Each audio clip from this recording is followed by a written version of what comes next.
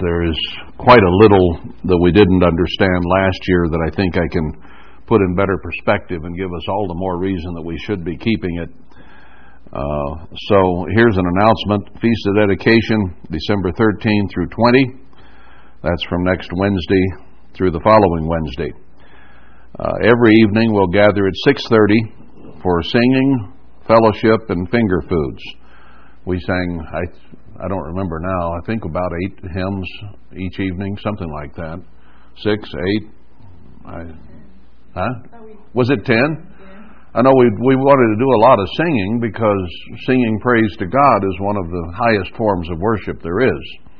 And it's a joyful thing. So, yeah, maybe it was 10. I know it was quite a bit. But I enjoyed it very much. Now, instead of a potluck next weekend, which we normally have on Saturday afternoon, we will not have a potluck next week. And before you get too upset, we're going to have a dinner at 6:30 p.m. following next Sabbath. A prime rib roast is being provided for the main meal, and coffee and water provided. You can bring juice, wine, strong drink if you like. What about salads and side dishes? Okay, everybody. Oh, a potluck dinner. Okay, yeah, I missed that. So the meat is provided, and you can bring other side dishes to complement that. So that'll be next Saturday evening at 6:30. But our first meeting will be next Wednesday at 6:30 in the evening. Okay, enough on that, I think, for today. We'll go back into Ezekiel today, and I want to go back to Ezekiel 1 to begin with. The name Ezekiel, I think I probably mentioned what it means when we first started into this book. It can be either one strengthened of God, which Ezekiel certainly was. God gave him a very forthright, even brusque manner at times, and gave him a forehead of flint so that he could stand up against rebellious Israelites. So one strengthened of God is one Hebrew meaning for Ezekiel, and another one is the strength of God. So one points to God giving strength to man, and the other is the strength of God itself. Now, I've commented even years ago when we went through Ezekiel, most of it, that there is a phrase that is used over and over throughout the book, and they shall know that I am the Eternal. And it is used so frequently that I think I would say that the theme of the book of Ezekiel is they shall know that I am the Eternal, because that is what he constantly keeps pointing out. Now, what is the first step toward any kind of organization, any kind of peaceful way of people getting along together, living together in peace? Well, the very first thing that has to be established is who's in charge. And when that comes into question, then you start having all kinds of trouble. The kingdom of God in the universe was a peaceful place until someone questioned who was in charge. Satan the devil. And said, I should be in charge. I can do a better job than you. Aren't I lovely? And it went downhill thereafter. It was fine in the Garden of Eden until Satan showed up and prompted Adam and Eve to ask who is in charge. And when they accepted that Satan was in charge and God wasn't, it went downhill ever after. And it's been going downhill in man's history ever since. And we are on a downhill slide here at the end, much as they were before the Noachian deluge, where God said he would destroy most everything living. He kept 8 alive then. This time it looks like 100 million there from Daniel. will survive what is coming. So the minute we question who is in charge, we start having trouble.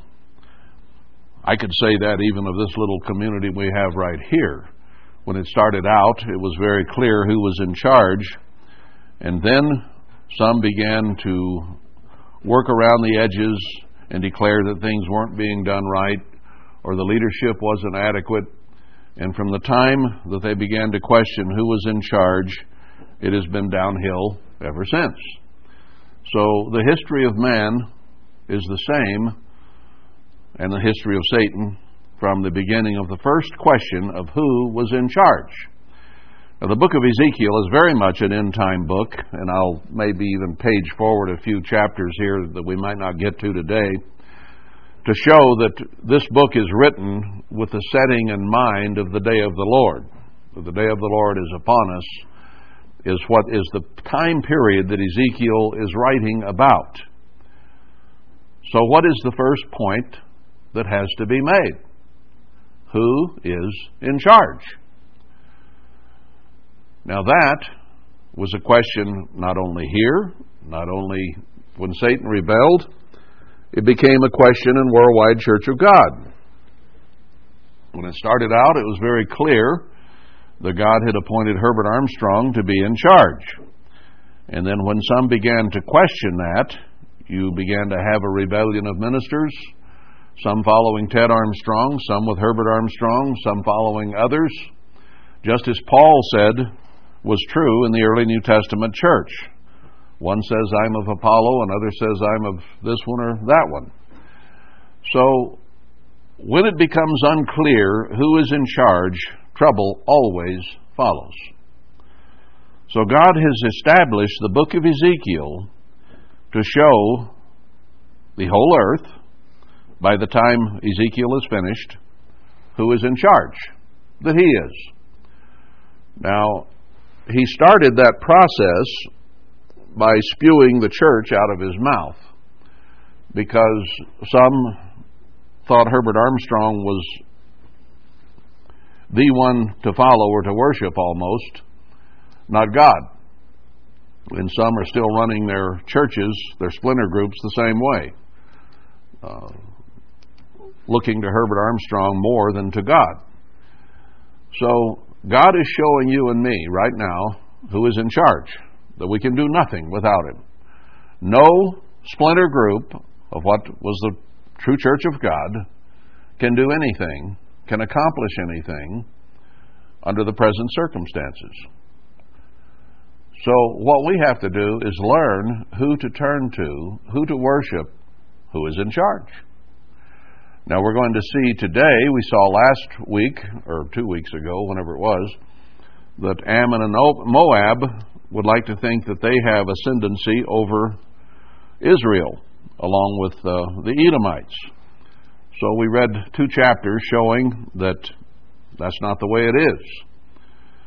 And now we're going to see that Israel has to learn that same lesson. So he starts with the church to show, I am the one in charge.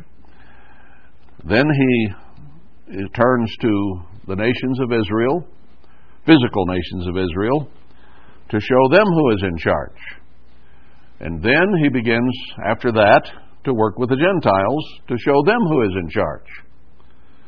So that's enough of that at the moment, but you look for that theme as we go through the rest of this book. We came down to chapter 27.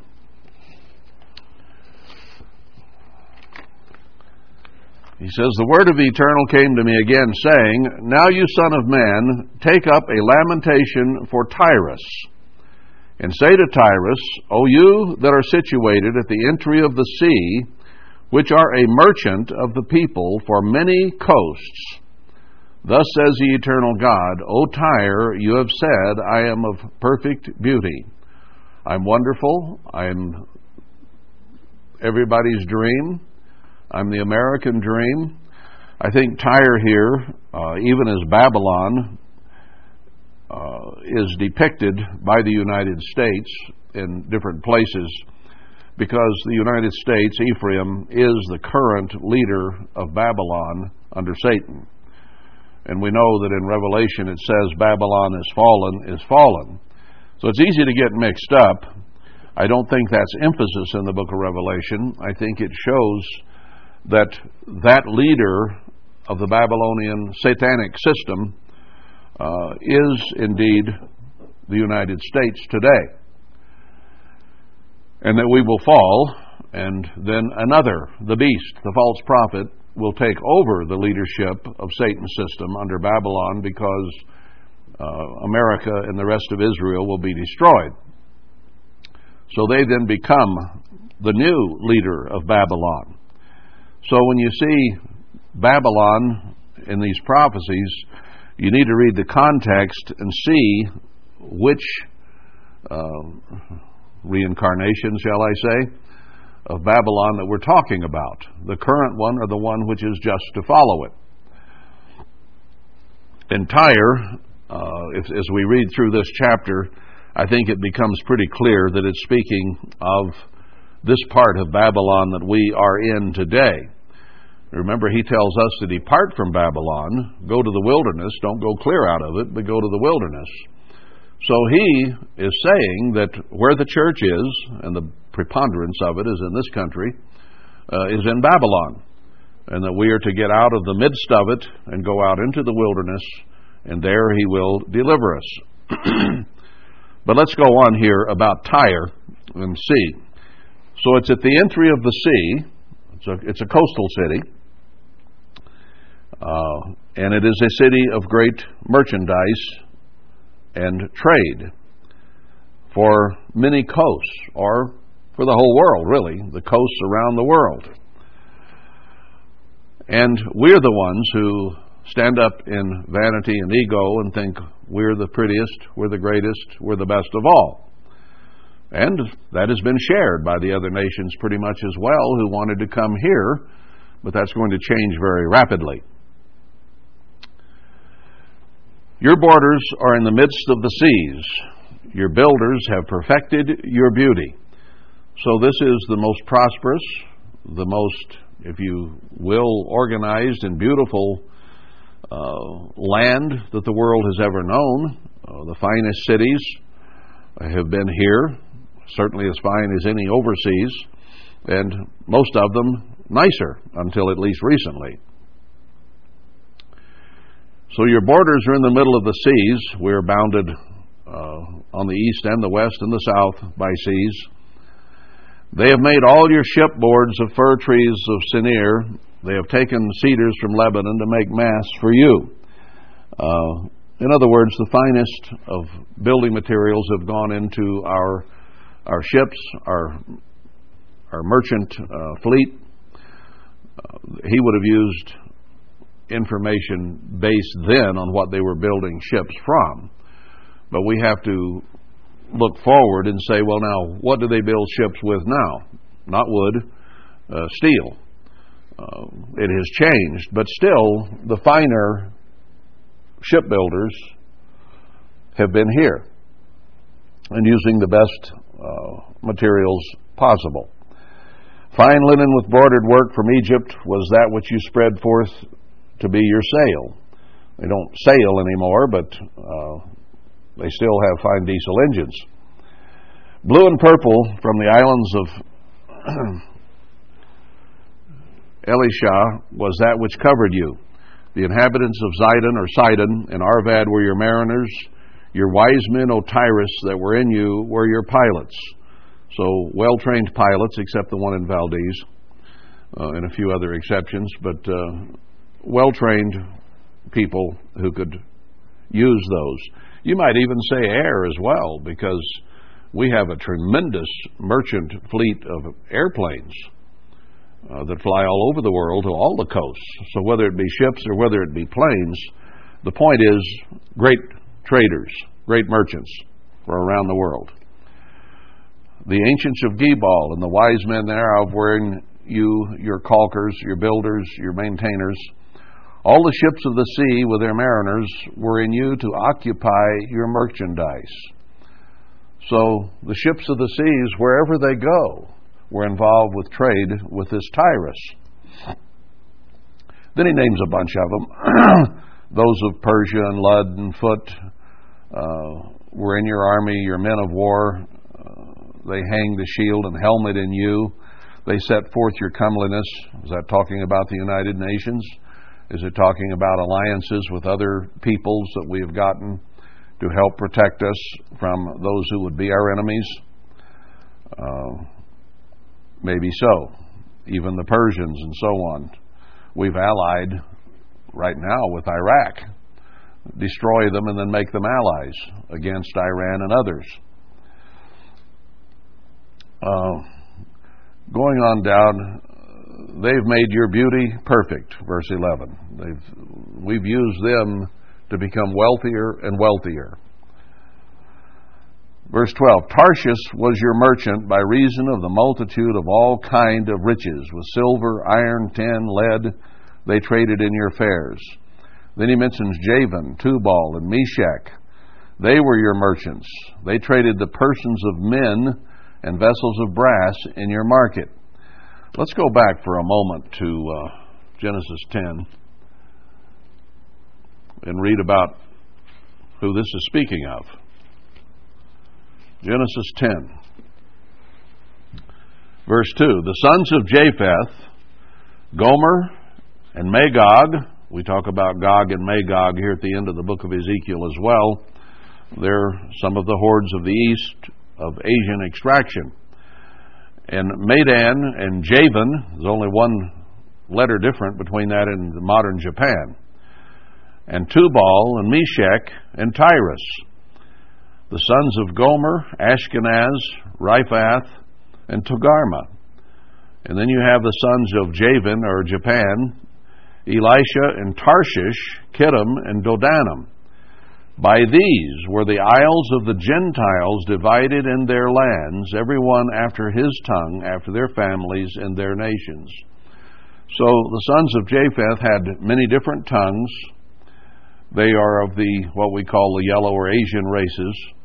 And some of the names that we're reading right here in Ezekiel 27 are directly from Japheth. Well, where are our greatest trading partners today? From the east. We started out with Japan and what's the one I'm trying to think of? Not Thailand, but well, Hong Kong, Taiwan is the one I was trying to think of. And then we graduated from there to China, and that's where our major traders are. That's where we get nearly everything Walmart sells is from the Asian nations. Oh yeah, we still trade with Israel and Western Europe and other places, but the preponderance of it is from Asia. So that's the ones that have made us in one sense great, and it's also the ones that we have made great with our trading and so on. You can read that in Revelation 18. It goes on down. Syria was your merchant. Well, the Middle East, they have been merchants of oil to us. Maybe not gewgaws as much as China and others, but with oil. Judah and the land of Israel, they were your merchants. So here we are as Ephraim, but we are also big traders with Western Europe and have a great deal of interaction with that nation of Israel over there today. And they traded all kinds of things. Damascus was your merchandise in the wares of your making, for the multitude of all riches, and the wine of Helbon and white wood. And Dan and Javan occupied in your fairs with all these different products. And it goes on down and names a lot of people that we've traded with. Well, we are a worldwide trader, without going into all the detail of who all these might be, and I don't know that we can identify from history all the ones that it's talking about here, but Genesis 10 makes it pretty clear on the Asian countries. But we trade all over the world. Verse 24, these were your merchants in all sorts of things. And then he names a whole bunch of things. 25, the ships of Tarshish did sing of you in your market, and were replenished, and made very glorious in the midst of the seas. Got Asian freighters running back and forth constantly across the Pacific, trading with the United States. Your rowers, they rowed boats back then and had sails, have brought you into great waters. The east wind has broken you in the midst of the seas. The east wind has broken us in the midst of the seas. Your riches, your fares, your merchandise, all these things, and all your men of war that are in you, and in all your company which is in the midst of you, shall fall in the midst of the seas in the day of your ruin. So this is speaking of the ruin of Tyre, which is, I think, symbolic probably mostly of New York, which has been the leader in our trade. It's set out on an island at the beginning of the sea and is symbolic of trade. Now, it's about our nation, so it wouldn't be, I don't think, just New York. It would be L.A. and Seattle and San Francisco and Houston and all the ports of the land would probably be summarized under Tyre, because it's speaking of the nation. And Washington, D.C. is symbolic of our government. New York is symbolic of our trade and our stock market and the seat of the UN and worldwide trade. So it's symbolic in that sense, I believe. But it says she's going to fall. Verse 28, the suburbs shall shake at the sound of the cry of your pilots. And all that handle the oar, the mariners and all the pilots of the sea, shall come down from their ships and stand upon the land, and shall cause their voice to be heard against you, and shall cry bitterly, and shall cast up dust on their heads. They'll wallow themselves in the ashes. A time of great sorrow, because the people who were trading worldwide, and we were their market, and the source of a lot of things that they also took, it's all going to be cut off. So they're going to be very, very upset. They shall make themselves utterly bald for you, and gird them with sackcloth, symbols of mourning. And they shall weep for you with bitterness of heart and bitter wailing. Does this remind you of a chapter anywhere else in the Bible? And in their wailing they shall take up a lamentation for you, and lament over you, saying, what city is like Tyrus, like the destroyed in the midst of the sea? When your wares went forth out of the seas, you filled many people.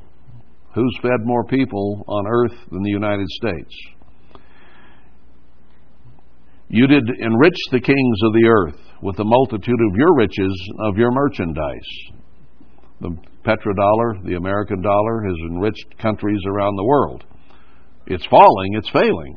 But up to this point, that was the source of a lot of the wealth of the world, was what came from here.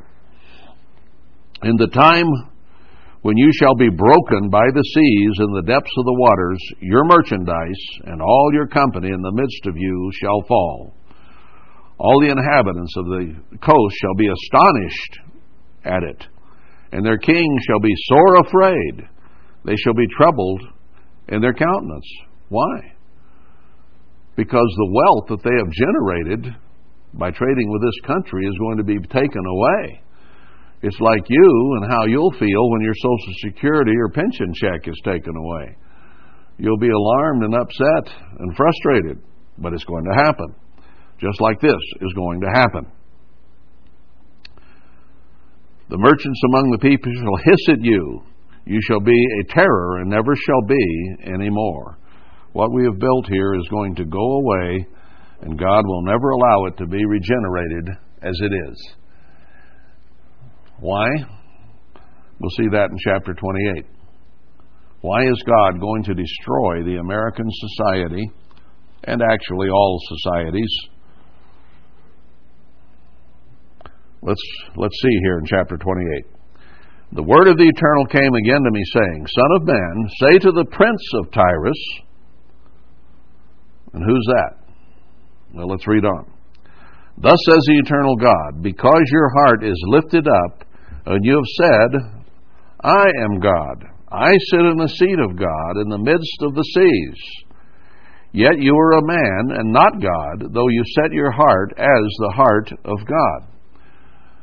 We as a nation have denied the true God and have come up with all kinds of false gods. I saw a quote on a headline the other day, a famous American rapper, Jay-Z, I think it was, who said, Jesus is nothing, our true God is Satan. He's one of the most famous of the rappers. I think isn't he the consort of one of the queens of Kardashian? Or I think he's married to one of them. Huh? Oh, Beyonce.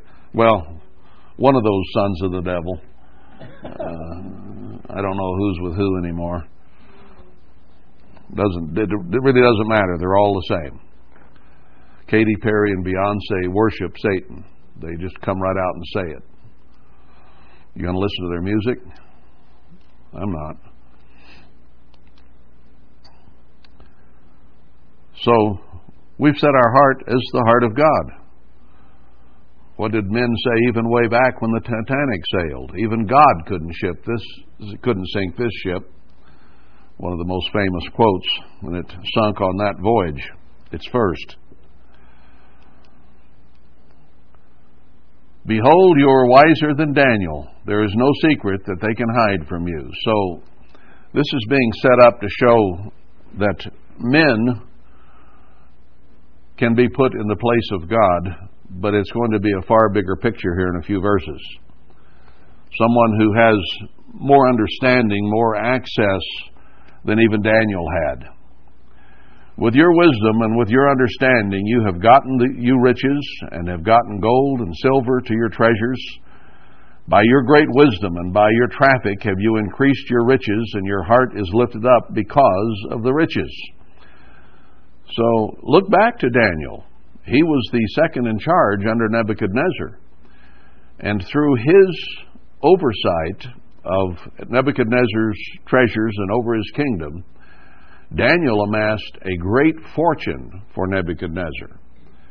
And here we have a nation ruled over by men who has, I'm sure, far greater treasure than Nebuchadnezzar ever had. So it's beyond what Daniel did with Nebuchadnezzar. Even bigger. And men essentially have done this through the capitalistic system that we have had, which is failing very rapidly. So we are the richest nation the world has ever known. By your great wisdom and by your traffic have you increased your riches, and your heart is lifted up because of your riches. Therefore, thus says the eternal God, because you have set your heart as the heart of God, behold, therefore I will bring strangers upon you, the terrible of the nations, and they shall draw their swords against the beauty of your wisdom, and they shall defile your brightness. Now, he's been talking about the physical nation here, and trading, and merchants, and so on, right? And how we have amassed this great, rich society. They shall bring you down to the pit, and you shall die the deaths of them that are slain in the midst of the seas. So, this nation is going down, and it has set itself in the place of God. Will you yet say before him that slays you, I am God? Are you going to tell the one who's going to destroy you that you're God? You tell each other that. You tell the rest of the world that you are. But you shall be a man and no God in the hand of him that slays you. You're going to find out there is a God, and it ain't you. You shall die the deaths of the uncircumcised by the hand of strangers, for I have spoken it, says the eternal God. So the true God is going to begin to show this nation who God is. And it isn't Satan, as so many today are beginning to say. Now let's look a bit into that. Well, before we go there, let's go back to the book of Revelation right quick. Let's firmly establish what we're talking about here. Revelation 18. This is right in the middle of the end time prophecies. After these things, it talks about the whore being destroyed by the beast and the false prophet in the few verses before 18. We are the great whore. God calls us that in Ezekiel 16. So when he speaks of the great whore here, he's speaking of us, just as Ezekiel 27 and 28, when speaking of Tyre, are speaking of us. We will be destroyed. So here comes another angel, and he cried mightily with a strong voice, saying, Babylon the Great is fallen. There's one other place in Revelation it says that, doubling it. And it became the habitation of devils, and the hold of every foul spirit, and the cage of every unclean and hateful bird. Now we're right on the edge of this description where we left off just now in Ezekiel, that this nation has become followers of Satan, and demons are rampant everywhere, and uncleanness and hateful birds. Now we're going to see a lot about uncleanness when we start talking about the Feast of Dedication. This nation is unclean to its very soul. For all nations have drunk of the wine of the wrath of her fornication, and the kings of the earth have committed fornication with her, and the merchants of the earth are waxed rich through the abundance of her delicacies, just like we just read in Ezekiel.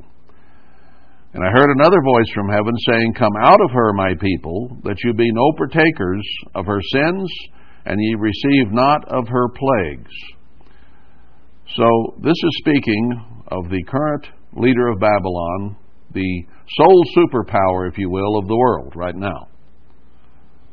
Won't be long till that will end, but that's the way it is right now. And he says to his people, Come out of her, so that you're not judged with her. Now he's saying here that our whole society, our whole culture, is not of God. It's sinful, it's satanic, and she is going to be destroyed and have plagues as a result of it. Virtually anything you want to examine in our society today is ungodly. You need to think about that daily as you go through life, that wherever you go, whatever you see, basically is sinful. God is not thought of much in this country, and Satan, the devil, has filled this country with demons and witches, from the politicians through the Hollywood maze, and everywhere you look, it's all ungodly. Be careful what you listen to and what you see. For her sins have reached to heaven, and God has remembered her iniquities. Reward her even as she rewarded you, and double to her, double according to her works. In the cup which she has filled to her, double it. She's glorified herself and lived deliciously. Didn't we just read in Ezekiel? She says, I'm the prettiest of all. So much torment and sorrow. Give her just the opposite of all the wealth and everything she's had. Give her the opposite. For she says in her heart, I sit a queen, and am no widow, and shall see no sorrow. Nobody's going to hurt us. We're America. We have nothing to worry about. God save America. God bless America. It's still said. Therefore, he says, because you say this, shall her plagues come in one day, death, mourning, and famine. She'll be utterly burned with fire, for strong is the eternal God who judges her. Didn't he just say he was going to kill and slay in Ezekiel? And then it talks about the kings of the earth who've committed fornication and lived deliciously with her, and will bewail her and lament when they see the smoke of her burning. Same thing we just read. Standing far off for the fear of her torment, saying, Alas, that great city Babylon, that mighty city, for in 1 hour is your judgment come. It'll be very swift. Do the merchants do what it says back in Ezekiel? They'll weep and mourn for no man buys their merchandise anymore. Mentions all the various things, whatever you get from Asia and around the world. And the fruits, verse 14, that your soul lusted after are departed from you. No more Walmart. And all things which were dainty and goodly are departed from you, and you shall find them no more at all. Trade will all be shut off. Ships will be stopped. The merchants of these things, which were made rich by her, shall stand far off for the fear of her torment, weeping and wailing, and saying, Oh, that great city that was so rich, for in 1 hour so great riches has come to nothing. And every shipmaster and the company and ships and sailors, as many as trade by sea, stood way off, and saw the smoke of her burning, and saying, What city is like this great city? And they cast dust on their heads, just like Ezekiel says, weeping and wailing over us. Then it says in verse 20, Rejoice over her, you heaven, and you holy apostles and prophets, for God has avenged you on her. Where were the apostles and prophets killed? In Israel. And will be again. The end-time prophets are going to be killed in the streets of Jerusalem. It's talking about here. It's not talking about some ancient city that no longer exists over in the Middle East. A mighty angel took up a stone like a millstone and cast it into the sea, saying, Thus with violence shall that great city be thrown down, and shall be found no more at all. And guess who's going to shut up? The voice of the musicians that have made the decadent, satanic music that we hear in this country today. The craftsman also, the millstone shall be no more heard at all. The grinding of grain, won't be any food left. And the light of a candle shall shine no more at all in you, and the voice of the bridegroom and the bride shall be heard no more. For your merchants were the great men of the earth, for by your pharmaceuticals were all nations deceived. We just read that in Ezekiel 27 and 28. Now let's see a change down here in Ezekiel 28.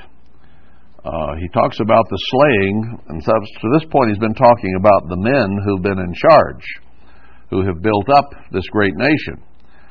But let's see who's really behind it in verse 11 and down.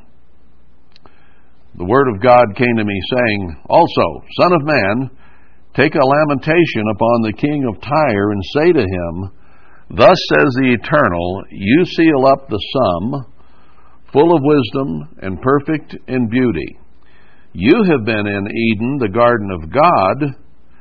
Every precious stone was your covering, the sardius, the topaz, the diamond, names them all.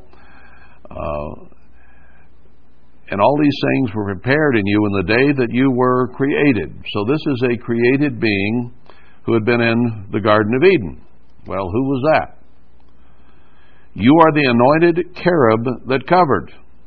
And I have set you so. You were upon the holy mountain of God. You have walked up and down in the midst of the stones of fire. So we're beginning to lead up here in our beginning a description of Satan the devil, who was at the throne of God, who was in the Garden of Eden. And what we've been reading about Tyre up to this point is of a culture, a people, a nation, Israel, who has been ruled over by Satan the devil. Now, we had our physical leaders, but behind them was Satan, who is the king of Babylon, the ultimate king of Babylon, the ultimate king of Tyre. So it changes here from the physical leaders to describe the one who is really in charge as the prince of the power of the air and the leader of this present evil world, as other scriptures say. Who is really in charge? You were perfect in your ways from the day you were created till iniquity was found in you. By the multitude of your merchandise you have filled the midst of you with violence, and you have sinned. Therefore I will cast you as profane out of the mountain of God, and I will destroy you, O covering cherub, from the midst of the stones of fire. He's going to be cast down for the last time in Revelation 12 and come after a remnant of the church. That's the last time he's going to be allowed, apparently, before the throne of God. He's cast down, never allowed to go back there to accuse God's people again.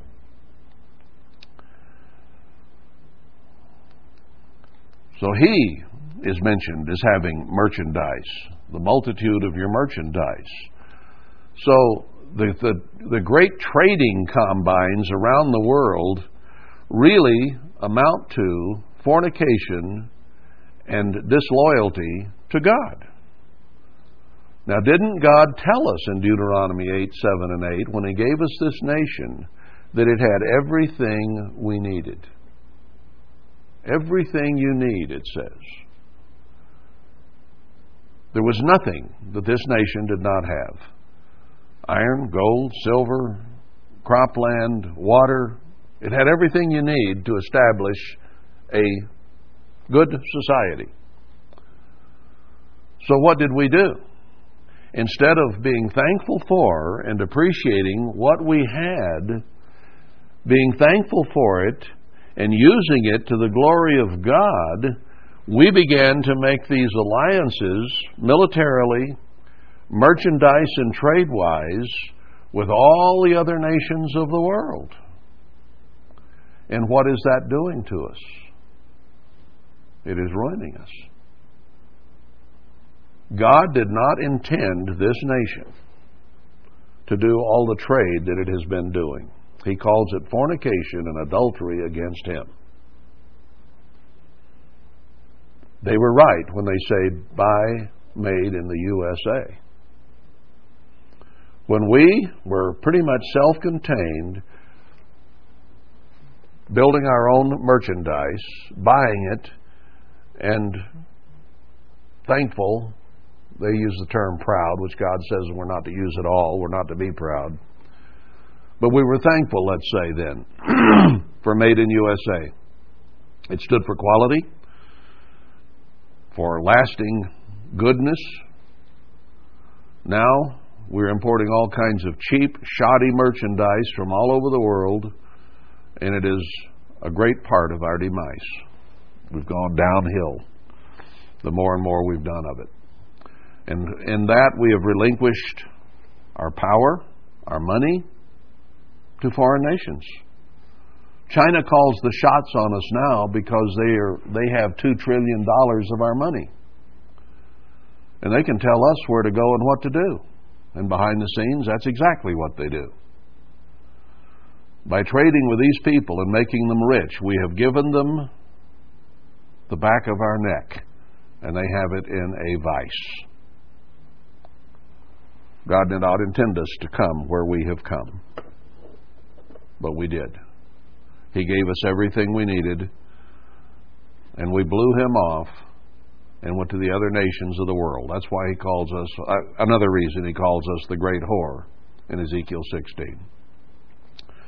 And it is this very thing that He talks about in Revelation 18 as well as here in Ezekiel 28.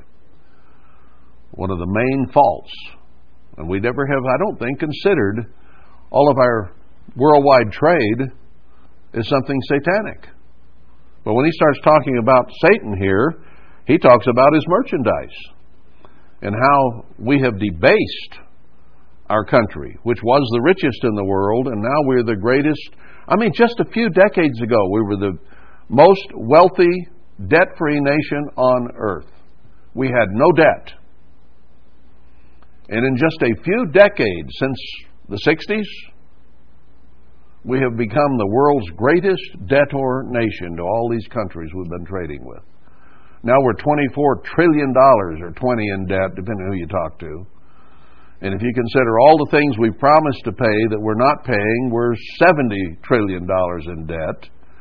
And if you consider all the contracts that we've made back and forth across the world, we're over a quadrillion. They say $2.5 quadrillion in debt. That's unimaginable. It's beyond the human mind to even consider. We are totally, utterly bankrupt. The cracks are starting to show. But we're still greedy. Bitcoin has gone from, $600, $700, $800 each at the beginning of this year, rough estimate, to 19,000, I think, yesterday. And it's just a straight line up right now. How long can that go on? It's going to end real soon. The stock market's doing the same thing. It went from 1,000, 1,500, now it's at 24,000, almost straight up. There's only so many dollars out there for investors to spend. And when everybody's bought everything they can buy, and they borrowed money to buy it, and they can't buy anymore, somebody says, I think I better sell. And somebody else says, I think I better sell. So bitcoins and dollars in the stock market are going to go the same place, down to nothing. Zephaniah 2, or Zephaniah 1, says there's going to be a great financial crash, the likes that has never been known. And we're on the edge of it. And it's going to happen very, very soon now. Because everybody that can buy a Bitcoin or can buy a stock has pretty much bought it now. And there's nothing else left to buy with. All the fools have already sucked in. And it can only come down. So merchandise and buying and selling and greed is part of Satan's nature. And when we get greedy, we're not showing the fruit of the Spirit, we're showing the nature of Satan. So he says in 16, by the multitude of your merchandise they have filled the midst of you with violence, and you have sinned. We've got violence coming in our nation too. Therefore I will cast you as profane out of the mountain of God, and I will destroy you, O covering cherub, from the midst of the stones of fire. Your heart was lifted up because of your beauty. You have corrupted your wisdom by reason of your brightness. He got proud about how bright and how wonderful and how beautiful he was, and that corrupted the wisdom that he had had. I will cast you to the ground. I will lay you before kings, that they may behold you. Now, he's not saying here that he's killing him. Now, he's killing the leaders, the physical leaders of Tyre in the first half of the chapter. Here he's bringing him to the ground. He's going to be bound, Revelation 20, for 1,000 years, and the kings of the earth can look on how far he has fallen. That's what it's talking about. It shall devour you, and I'll bring you to ashes upon the earth in the sight of all them that behold you. In other words, his society, his world, everything he's created is going to be destroyed and become ash. Now, he will survive and be bound forever and ever, but everything which he has created here will become ash. Again, the word of the Eternal came to me, saying, Son of man, set your face against Sidon and prophesy against it. But before we go there, let's grasp that Satan is the present ruler of this world, and everything he has created upon it is going to be thrown down and destroyed. God hates the society that Satan has built. Now, remember the theme? And you shall know that I am the Eternal. He's going to show the whole world, and the kings of the earth will look at Satan once he's bound and say, God is God and Satan is not. Now, it's going to take some re-education for them to finally come to that point. That takes time. But God is going to cleanse the earth. He's going to cleanse the universe. And he starts with his church. He goes next to the nations of Israel. Then he goes to the Gentiles, where the two witnesses will ultimately go. And then he comes and binds Satan.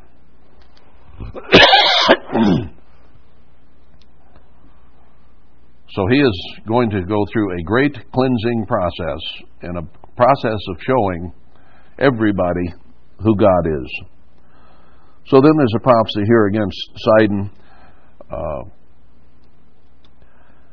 Verse 22, and say, Thus says the eternal God, Behold, I am against you, Sidon, and I will be glorified in the midst of you, and they shall know that I am the eternal. So the same thing he says to everybody all the way through this book. You're going to learn who I am. I hope we know who he is. He says he's going to even show Cyrus, the one he shows his riches to, that he is God, and that they'll know from the east to the west that he is God. That's in Isaiah 45. So he's saying the same thing in Isaiah that he's saying here. I'm going to show any and everybody who God is. They'll know it when I shall have executed judgments in her, and shall be sanctified in her. For I will send into her pestilence and blood in the streets. And the wounded shall be judged in the midst of her by the sword upon her on every side. And they shall know that I am the eternal. Well, who is Sidon? The commentaries and Bible dictionaries say it's the Phoenicians, who were great traders. There again you have merchandise. And there is some thinking that the Phoenicians may have been Israelites who were trading by sea. So this may be speaking of some peoples who were Israelites. But the consensus is that it was talking about trading people and who traded by sea. So it could be Israel trading by sea. It could be others possibly trading by sea as well. But we find in the chapters just prior to this and in Revelation 18 that the trade was going back and forth. Political fornication is two-sided. And we know that this nation is going to be judged and come to know that God is God. You can't begin to bring peace until everybody understands who's in charge. That's the whole point of the book of Ezekiel. Who is in charge? And if there's any dispute on that, God is going to continue until every knee shall bow before him. Everyone who exists, who is alive, will know who God is. He cannot set up the millennium. He cannot set up peace until it is known that the Father and the Son are in charge. Thus says the eternal God, when I shall have gathered the house of Israel, excuse me, from the people among whom they are scattered, and shall be sanctified in them in the sight of the heathen, then shall they dwell in their land that I have given to my servant Jacob. When I've destroyed them and bring them back, then they'll know who God is. So I think the Phoenicians, it is probably correct in saying that they were some Israelites who traded by sea. They're mentioned in the same breath with Solomon trading around the world. Look at Solomon, just as a side thought. What did he get into? Trading with all the nations of the earth. What happened to Solomon's empire? Got destroyed. Should he have been sending ships for 3-year voyages around the earth in trade?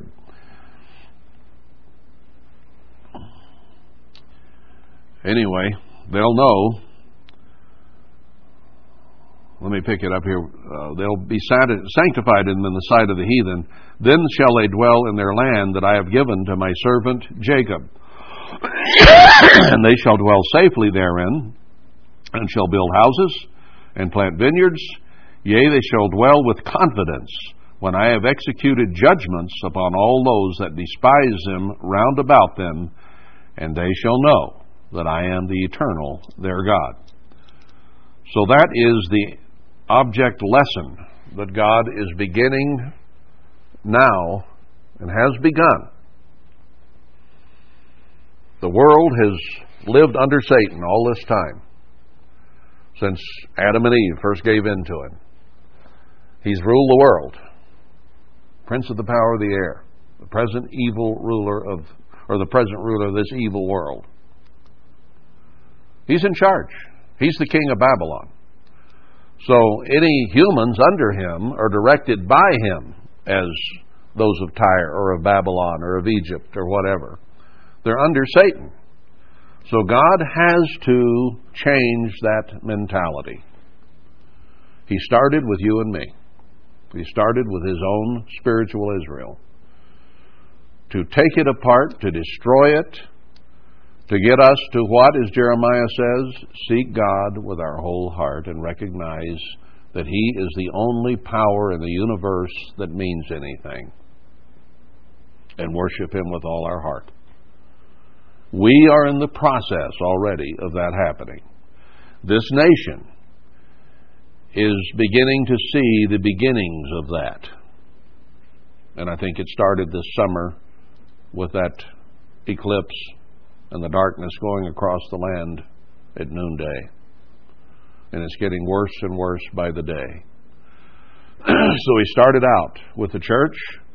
Now he's going to begin to show this nation, particularly, and the other nations of Israel, that he is God through their destruction. Then he will go to the world and destroy it. Then he will bind Satan. And the whole world is going to know that God is God. That's not the end of the story quite. We still got a lot of people who've lived and died since Adam and Eve that don't know who God is.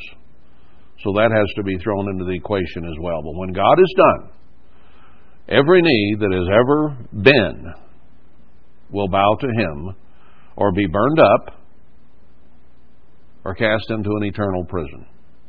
Spirit beings who disobeyed. So when God uses Ezekiel to get this message across over and over and over and over again throughout the entire book, they shall know that I am the eternal. That's what the name Ezekiel means. That God is God. It behooves us to learn the lesson now. Because as we read and have read about the destruction of the church and a remnant remaining who's faithful, and we read about the destruction of Israel and a faithful remnant brought back in the millennium, there's a process going on. Who is in charge? Who is in control? Up till now, it's been Satan and almost everything on this earth. The clothes we wear, the music we listen to, the entertainment, the workplace, the marketplace, the merchandising, everything is Satan's system. And it's going to be destroyed. The cities will be no more. God hates big cities. He does. He says there in Isaiah 5, woe to him that builds house to house and field to field so that a man has no room. Now you look at his city, the New Jerusalem. Isn't it pretty heavily populated? How many people are in the western United States today? There's about 34 million in California alone. And then you add Texas, second most populous, and all these other states. There's got to, in the West alone, there's got to be 100, 150 million. You know how big the new city of Jerusalem is going to be when it comes down in the millennium? 1,500 miles square. You know how many people are going to be living in that? 144,000. Plus 2, and the angels. That's it. It's going to be a lot of space, a lot of room. It'll be cubic miles per person. I haven't figured that up in a long time, if I ever did. But it's going to be a lot of elbow room. God hates these cities that Satan has built. Who started it? Well, after the flood, it was Nimrod. I don't know who before. But it's Satan's way. Pack people in, get them where they are violent with each other. They're sitting on top of each other. They get where they can't stand each other. Don't put your foot often on your neighbor's porch, it says, or in his house, lest he turn and hate you.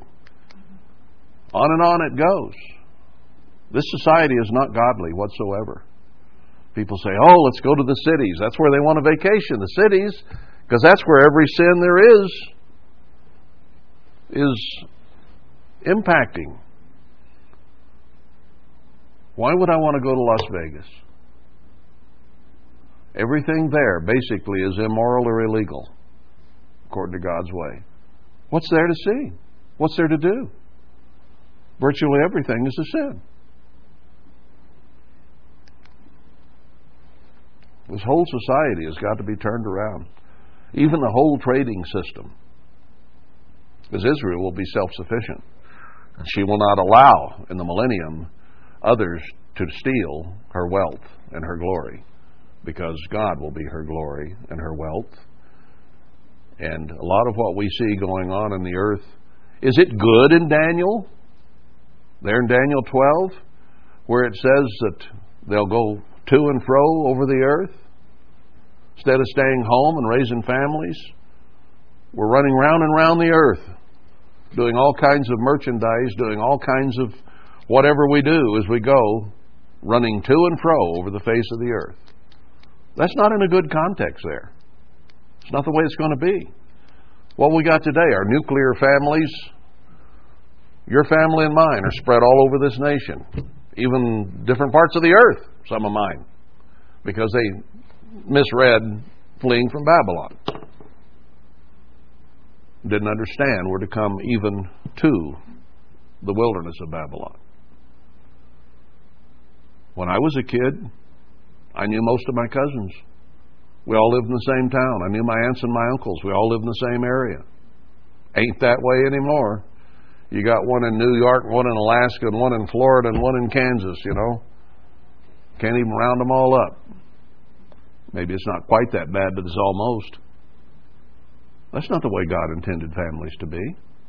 But because of our merchandising and our big business and where the jobs are, they all head for the city instead of all living on the farm and taking care of grandma. They throw her in a nursing home.